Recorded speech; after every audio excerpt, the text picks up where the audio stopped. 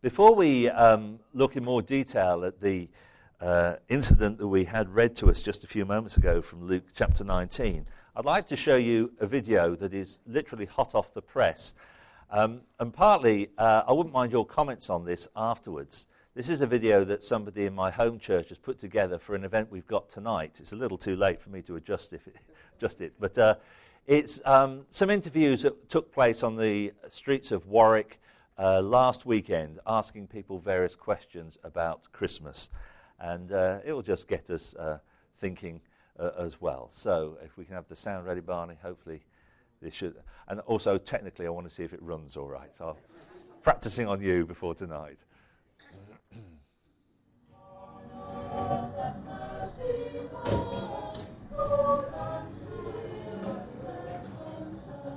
Festive, exciting and fun.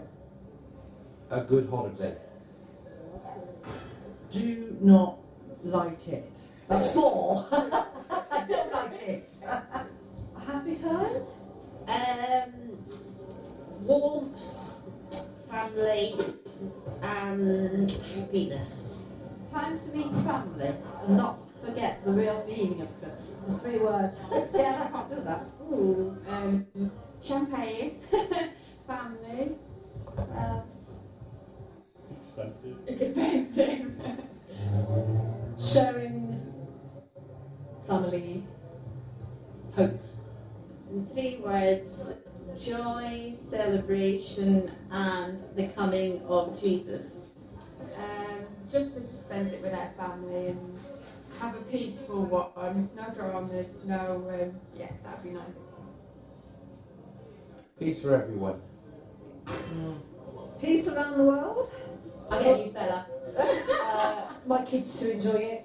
I'd like peace in the world, actually. Good health.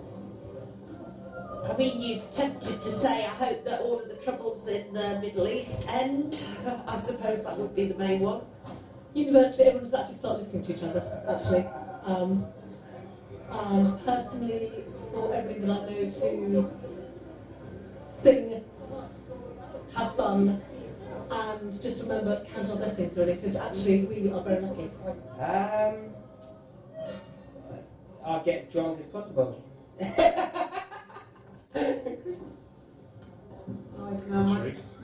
True. My mum's an inspired. Well, family, definitely family, without my children. Chocolate. Santa Claus. Carols.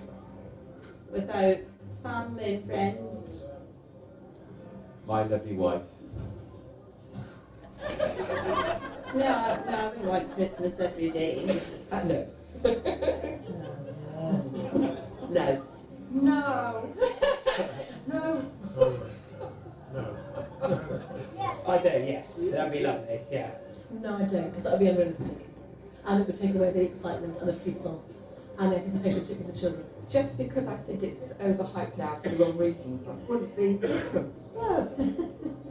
Because I want the spring to come. It's special if it's just once. Because it's, you prepare for something coming, and then you need a time of reflection afterwards.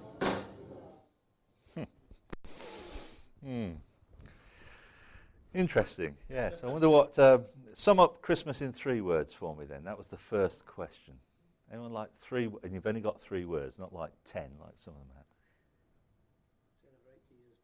Celebrate Jesus' birth. Okay, that's not bad, is it? Anyone else? Receiving. 1 word. Hey. God with us. That's not a bad one. Yeah. Hope, joy, celebration. I think hope was one of the words that one of the ladies said. I don't know who the folks were. It was a random selection. Just made me realise that Warwick people look very grumpy. Except the guy who wanted to get drunk. He seemed to be the happiest. Anyway, recapping on what we looked at last week under this title, Christmas Presents, what Jesus Christ came to do. And last week we looked at Jesus came to show us what God is like. And I said that from that reading in 1 John, that Jesus is the Word of God, Jesus is the presence of God, and Jesus is the glory of God. I really think this projector is playing up, isn't it? Yes, I saw it. So it'll probably break down partway through. The Word of God, God has demonstrated his love by sending Jesus, not just words. The presence of God, this is God with skin on his face, the very presence of God with us. And the glory of God, he is unique. There's no one that can be compared to Jesus Christ. No better, no equal. But this week we're moving on to this idea of Jesus came to seek and to save the lost. And this is where the reading in Luke 19 came in. Now, I'm not sure if this is an apology or an explanation, but those of you who've got great memories might remember, and I'm flattering myself here, that I spoke on this passage just over 2 years ago. Oh, yes, you say, you remember. Oh, no way. But just to say that I have spoken on this passage before. And so if some of the things I say, you think, oh, I think I might have heard these from the lips of Ivor in the past. Well, you probably have. It won't be exactly the same words. It's not exactly the same message. But I have spoken on from Luke chapter 19 in the past. And I'm not sure if I said this last time or not. But I've found it interesting going to a number of nativity plays in recent weeks at my children's and grandchildren's school, and just hearing about all the things that go on in schools over Christmas time, how we have reduced so much of the Christmas story, and perhaps Paul was picking up on this with the quiz that he had right at the very beginning. We've reduced the Christmas story to something safe and nice and cozy and warm, and just for the children. I'm surprised nobody said that on the video, that Christmas is for the children, all right? And so we tend to then sever any significance of the Christmas story to adults as a result. And with this story, this incident we've had read to us from Luke chapter 19 of the story of Zacchaeus, if you have been in church for any length of time, particularly if you've ever gone through a Sunday school program, I'm pretty sure the Zacchaeus story would have come up at one time. And it, sadly, is a story that often we relegate to the Sunday school and just for children. It's very graphic, and we can see all the reasons why that may be done. But this is a grown-up story. Although we're talking about a small man, this is a story for adults. This was an encounter between adults. So it has something to say to us. So let's not just think, oh, this is just a children's story. But before we have a look at it in detail, I'm going to put on the screen some pictures. I hope they come out all right. Of some individuals that you may or may not know, and I want you to come up with words or phrases that you would use to describe them. And let's just remember, these people are not here to defend themselves. And so let's not be nasty or libelous in anything that we might say about them. I spoke last week, I talked about how The Apprentice was coming back on in the new year with Alan Sugar. All right, so Lord stroke Sir, has he got both titles? I'm not sure. Words, phrases to describe Alan Sugar. How would you describe this man? Beast. Oh, sorry, I thought you said peace. I thought, whoa, you know a different Alan Sugar to me. Yeah, a beast. Okay, a beast. Confident. Driven. Yes. Cocky. And he's a cockney as well, isn't he? A cocky cockney, yeah. Ruthless, yes. Successful. Incredible. Arrogant. Okay, so sort of neutral and negative words there. All right, what about, let's stand to attention, our esteemed Prime Minister. Words, phrases to describe him. Oh, is that enough said? Silence. Ditto. Wealthy. Brave. Smooth operator. Yeah. Powerful. Yeah. Clever. I don't think you can get to be the Prime Minister of this country or the President of any country without being clever. Manipulative. Perhaps so. All right, finally, just to redress the gender balance. We know who she is, yes. Okay. How would we describe her? Warm. Thin. Young. Yeah. Lovely. Beautiful. Well-intentioned. Brave, yes. To marry into that family, you have to be brave. Okay, all right. So, when we're told about somebody, when we meet somebody for the first time and asked to give a description of them, there are all sorts of phrases and words that we might use to describe them. Sometimes they're physical characteristics, sometimes they're ones that have to do with their personality or their work. Earlier in the week, I had to go at short notice to go and pick up one of my grandchildren from nursery.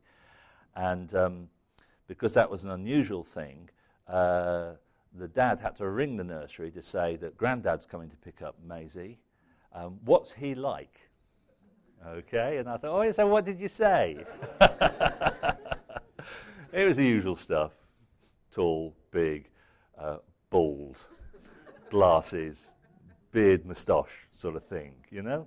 The usual way. And often we go into those physical characteristics. Well, if you were to do a similar interview with the folks on the streets of Jericho, and they knew of Zacchaeus, I wonder how they would have described him. We have quite a full description of him here in these words.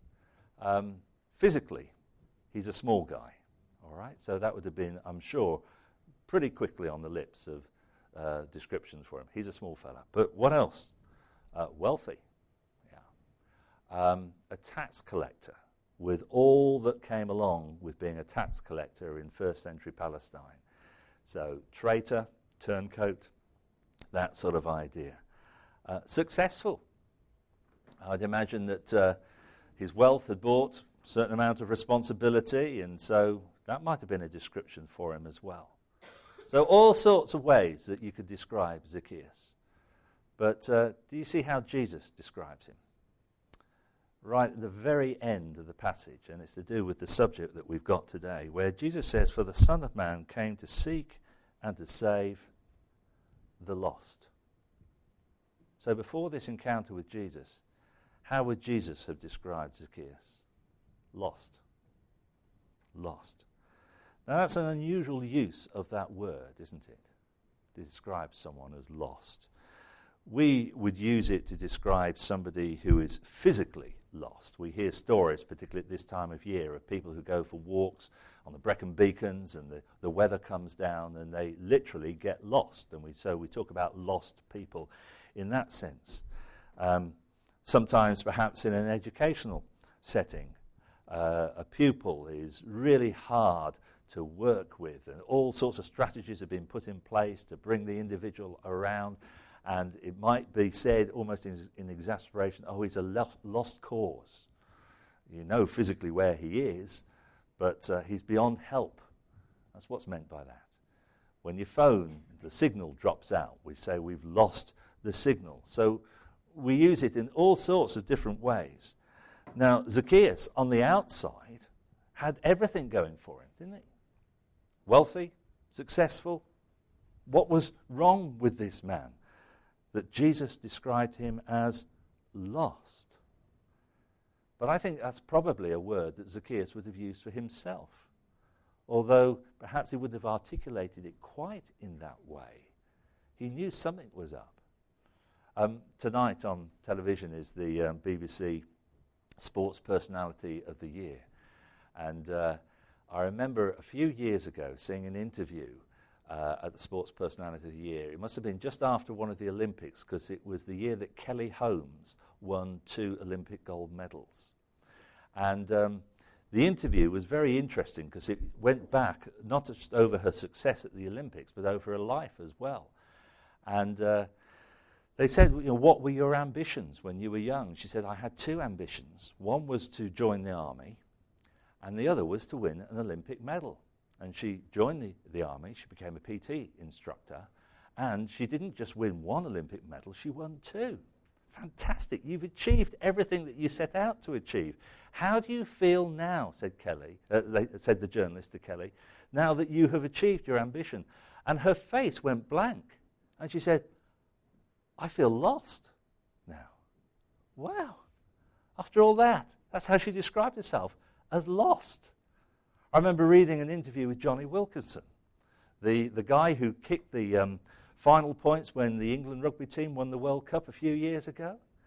And it was asked of him that when he picked up with the others the Webb Ellis Trophy at the end of that incredible match against the Australians, I watched it with some of you, I remember, over at Redcliffe College. And the interview with him a few weeks later about that time and the fact that he scored the final points, and it was all down to Johnny Wilkinson. And how do you feel now, and how long did that sensation last? And do you know, he said the sensation of achievement and reaching his ambition, he said it lasted 30 seconds. 30 seconds. And then he just said he felt, what was all that about? So we may not express the word as being lost, but even those who are incredibly successful sometimes say, do you know, what's it all about? I'm lost. Well, for those who are lost, take heart, because Jesus said, I have come to seek and to save the lost. There is hope. This is the hope that Christmas holds out. Jesus came to seek and to save the lost. Jesus found lost Zacchaeus. Jesus still finds lost people, and sometimes they are the most unlikely people, those who you think, oh, they've got everything together. So how did it happen? How did it happen for Zacchaeus? Well, he knew something was wrong. I think that's clear from the story. Grown men, or in Zacchaeus' case, half-grown men, grown men don't usually climb trees for fun. Zacchaeus, as I said, may not have used the word, but he knew everything wasn't together in his life. Else why was he driven to have an encounter with Jesus Christ?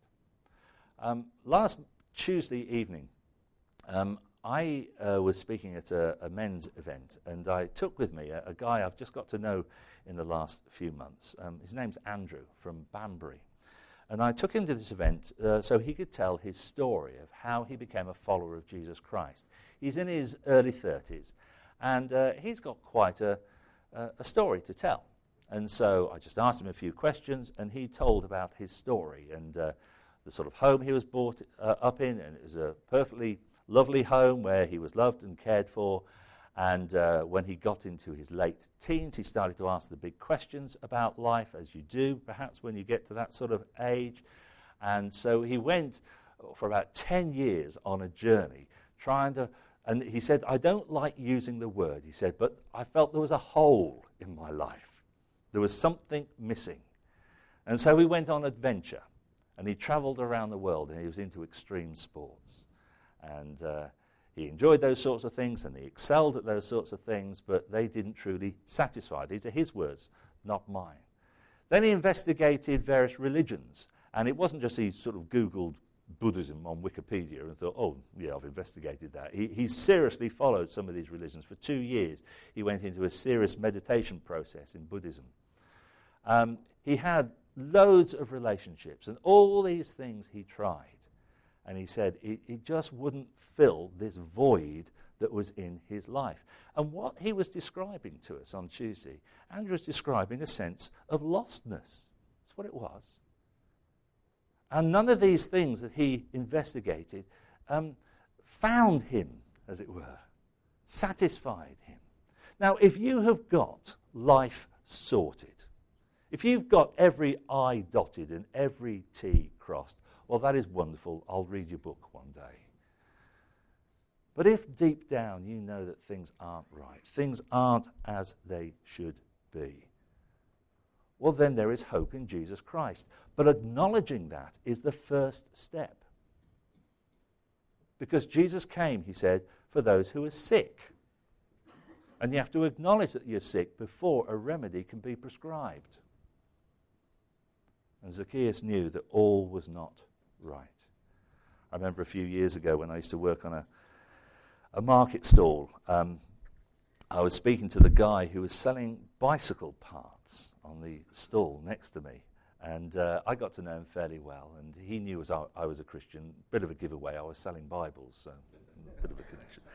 And I remember one day, it was a cold February morning. February's on market stalls are miserable times, they really are. You hardly get any punters, and so you just talk to others around. And he started to tell me a bit about his past and all that he'd been through. He'd had a few failed relationships, many broken businesses, and he'd always sailed very close to the wind legally on the market stall, as quite a few market stall holders do.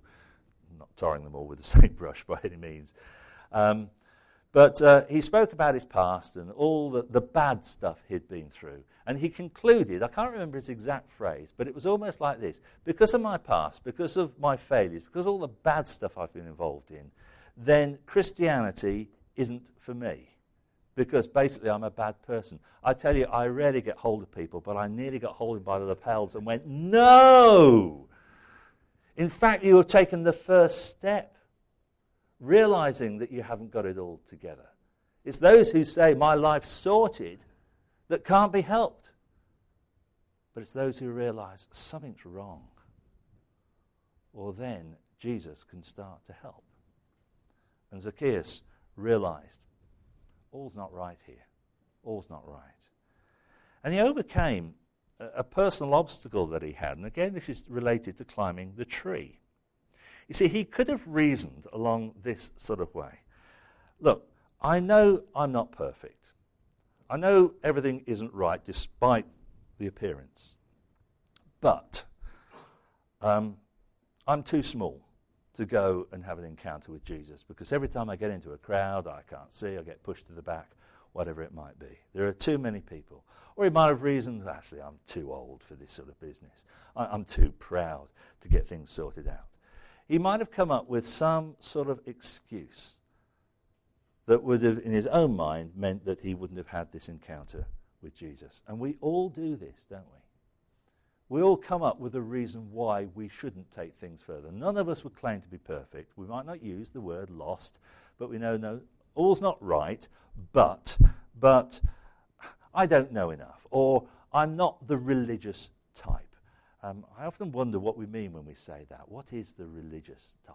But anyway, that's not the sort of thing that's for me. We might say I'm too good, or like that fellow market stall holder, oh, I'm too bad. We might rationalize by saying, actually, I don't need finding. It's just the state that I'm in, and I'm content to be where I am. The fact is that we are lost. We are lost, whether we feel it or not. And Jesus Christ is the only one who can find us. And I'm sorry about your particular situation, where you've had good experiences or bad experience. I don't know what your excuse might be, but you need to get over it if you want to be found. And Zacchaeus got over this personal obstacle. I'm too small, he could have rationalized and said, no point in me trying to have an encounter with Jesus. But he thought, I am too small, but I'm going to climb a tree. So he climbed a tree. He overcame his personal excuse and climbed a tree. And he had this encounter with Jesus. He invited Jesus into his home. It's almost as if Jesus was expecting this encounter. As he walked along, it must have been one of the first times in Zacchaeus' life when somebody looked up to him. And Jesus looked up, and he basically said, Zacchaeus, me at your place? And Zacchaeus said, oh, yes. Oh, yes. Now, I know that becoming a follower of Jesus Christ is more than that. But in a sense, if we really mean it, at its most elemental, basic level, that's what becoming a follower of Jesus Christ is. It's saying yes to Jesus Christ. Jesus, you come into my home. You come into my world. You come into my experience. Come into all that makes me me. No rooms are going to be off limits. You come into my place. A verse in the Bible puts it a little bit like this, that If you confess with your mouth Jesus is Lord and believe in your heart that God raised him from the dead, you will be saved. It's when you respond internally to what God has done for us in Jesus Christ and say yes to Jesus, then we are rescued. Then we are found. And Zacchaeus was rescued. He was found when he said, Jesus, yes, you come into my place. And we know the difference it made by the thing that he relied on in the past, his money, didn't matter anymore, and he started to give that away. And Jesus makes such a transformational difference to people who say yes to him. I've got to finish by showing you a video that I know you have seen before, because the first time I saw this was years ago here. And I thought it was so good, I think it was from Roger, I found out the source, and I downloaded it myself. And I have used it on dozens, and that's no exaggeration, probably scores of occasions, because I find it so good. And it picks up on some of the themes that we've been thinking about lostness and what Jesus Christ came to do. Now, I'm sure it's been showed on other occasions here as well, perhaps even by myself, I don't know. But we'll watch this, then I've just got a few more things to say before I hand back to Paul and we close. So let's watch this. If your heart yearns for a more it doesn't know, if you've suffered blow after blow and can barely dare to lift your head, if you've ever wished you'd rather been, if you've bled and tried to bind a wound, if you've cried, then tied a knot to choke the flow of hope before it can open up a way to disappoint again and leave you broken, then this is for you.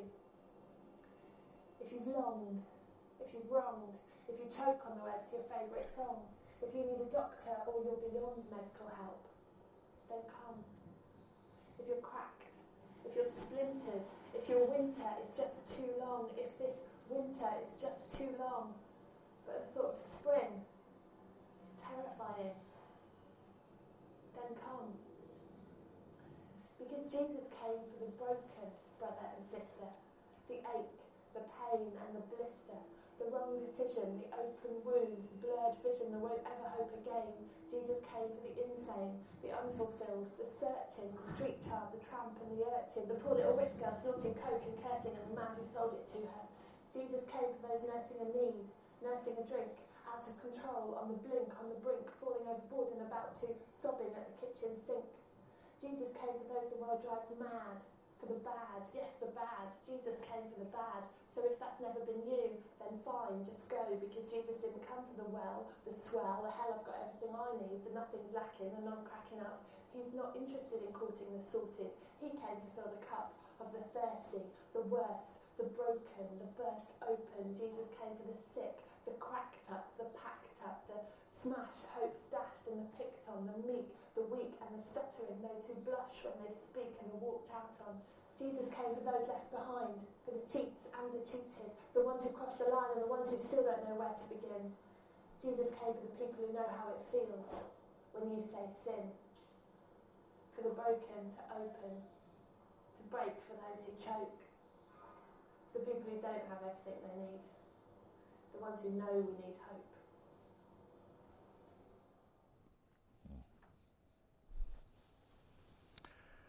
So Jesus came to show us what God is like, and Jesus came to seek and to save the lost.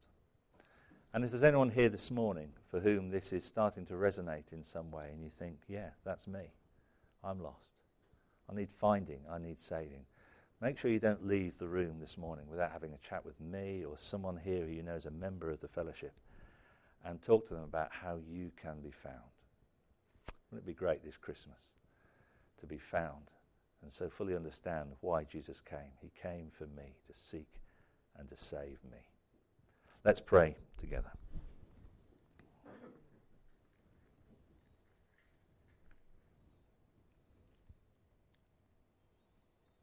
Lord Jesus, thank you for coming. Thank you for laying aside your majesty, becoming one of us, and not just demonstrating great humility, but thank you for the purpose for which you came, to rescue people like Zacchaeus. Thank you that you've rescued me. Thank you that you've rescued many here in this room. And thank you that you're still in the business of finding lost people. Help us to understand these things. Help us to respond to them, we pray. For we ask it in your name. Amen.